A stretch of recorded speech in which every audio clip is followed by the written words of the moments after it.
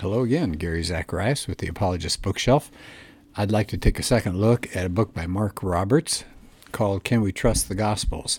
So the whole book's about the reliability of Matthew, Mark, Luke, and John. I'd like to go to chapter 6, subtitled, Did Early Christian Oral Tradition Reliably Pass Down the Truth About Jesus? So this is something that's a sticking point for a lot of people who say, well, wait a minute. If the manuscripts that we have are copies of the originals, we don't know exactly when the originals were written, but they were certainly years after the time of Jesus, which means oral tradition was the way the stories were first spread about Jesus. Can we really trust those? So that's what this chapter is going to deal with. And Robert starts right off with talking about the example of that game Telephone. I guess sometimes it's called Whisper Down the Alley. You get a bunch of people that sit in a circle. Somebody secretly writes down a sentence, and then one person whispers it to the next, and that person whispers it to the next, and you know how it goes. By the time it comes around again, it's completely garbled. Everybody laughs. But is that what happened with the oral tradition about Jesus? Did one person tell somebody else a story, then they told somebody else, and so on, and it got really, really garbled? He says, no, that's not a good analogy at all. And he said, we can put our trust in the oral traditions about Jesus that are in the Gospels. So that's good news. Well, why doesn't it work like the game of telephone? And he says, well, telephone works because we're not very good at memorizing. We really aren't. I know, speaking for myself, I have to write down my own phone number on the back of my cell phone. Sad, but okay, there it is. But people can be trained to memorize.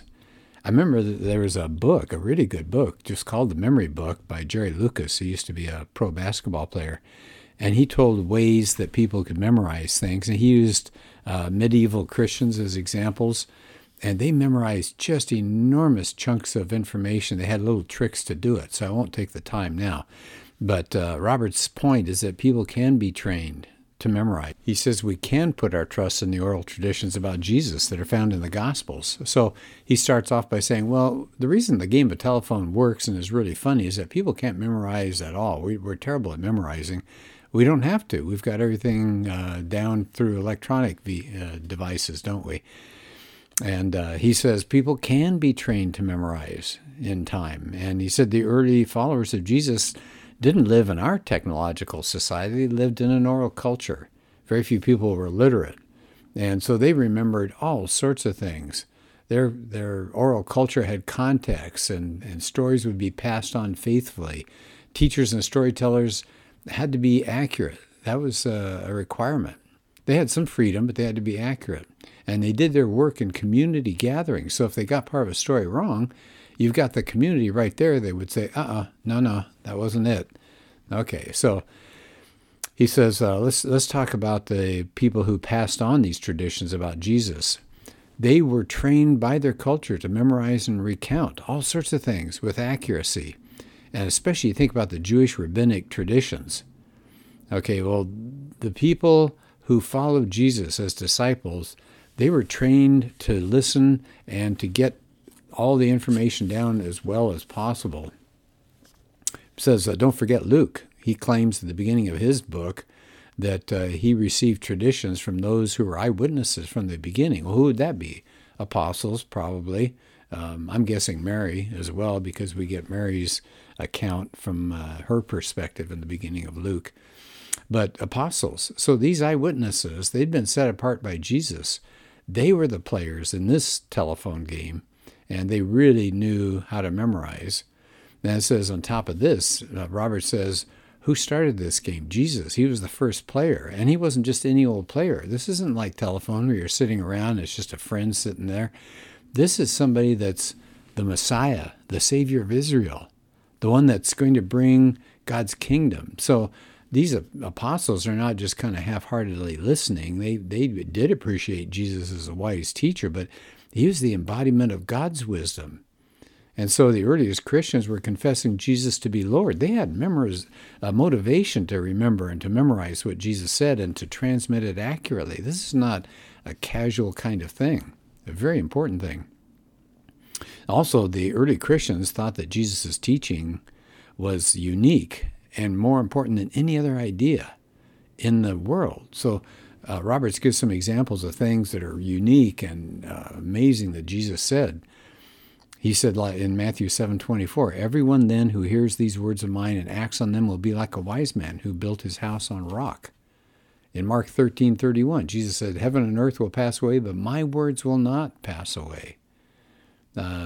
Jesus says to the 12, do you wish to go away? This is John 6:67. And Simon Peter says, "Where can we go? You have the words of eternal life." So these early Christians believed these things all to be true about Jesus. There's no way they want to mess it up. They want to get these words exactly right, because these are words about salvation. These are words about God's nature. These are words about their future. So they had every reason to be accurate about what Jesus had to say. Many of the sayings, Roberts also points out, would help with memorization. Sometimes Jesus would use interesting images to say things like it's easier for a camel to go through the eye of a needle than for somebody who's rich to go to the kingdom, enter the kingdom of God. Sometimes Jesus would use a punchy short statement like "you cannot serve God and wealth." Sometimes Jesus used parallelism of some kind, opposites like a house built on sand versus a house built on the rock. Jesus used parables. Those are short stories that were very interesting and had twists at the end, and people would remember those.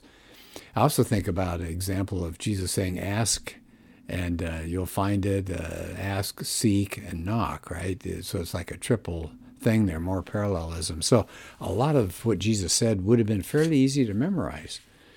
Also, he said, consider the miracle stories in the Gospels. They followed a set pattern. They would start with a statement of the problem, a description of the miracle, and then a statement of the response. So they were formed in a particular way that made it easy to remember. So it says also they had leaders in the church after Jesus was gone. And it said the whole community would act together to provide a place for people to come and tell these stories and to weigh them by the memory of that community. And this is brought up in Richard Bauckham's book, Jesus and the Eyewitnesses.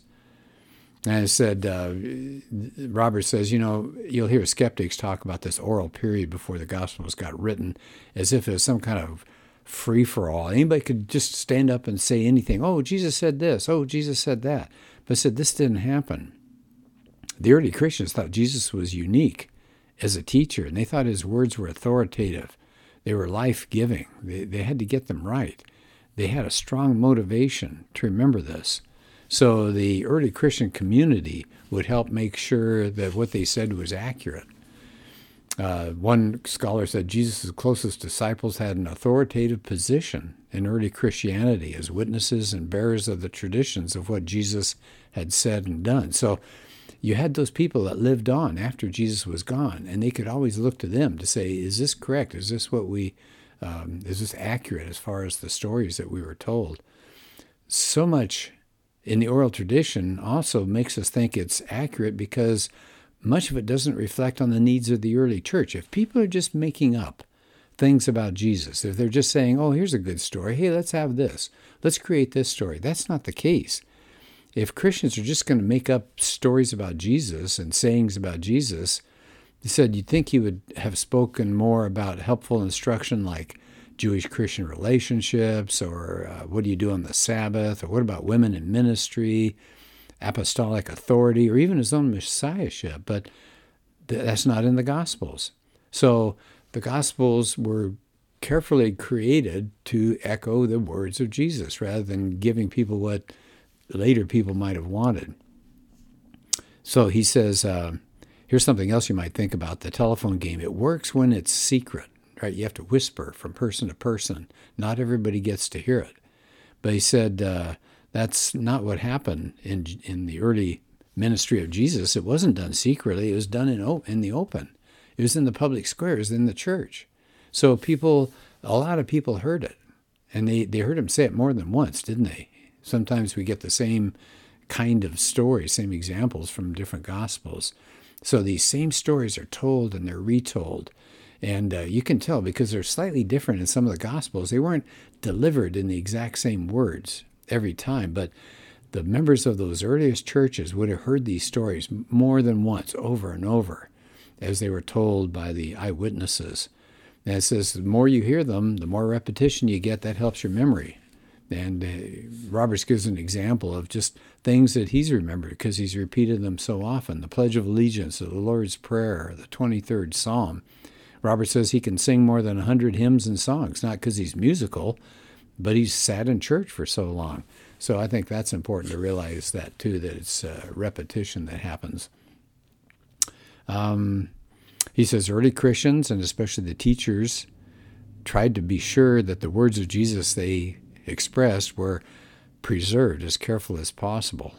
And he says we may still think of these long chunks of teachings of Jesus to memorize that may seem unrealistic, but he said considering an analogy, and I think this is really interesting. He said Muslims are expected to memorize chunks of the Quran. He said, but many go on to memorize the entire book. Well, that's roughly the length of the New Testament.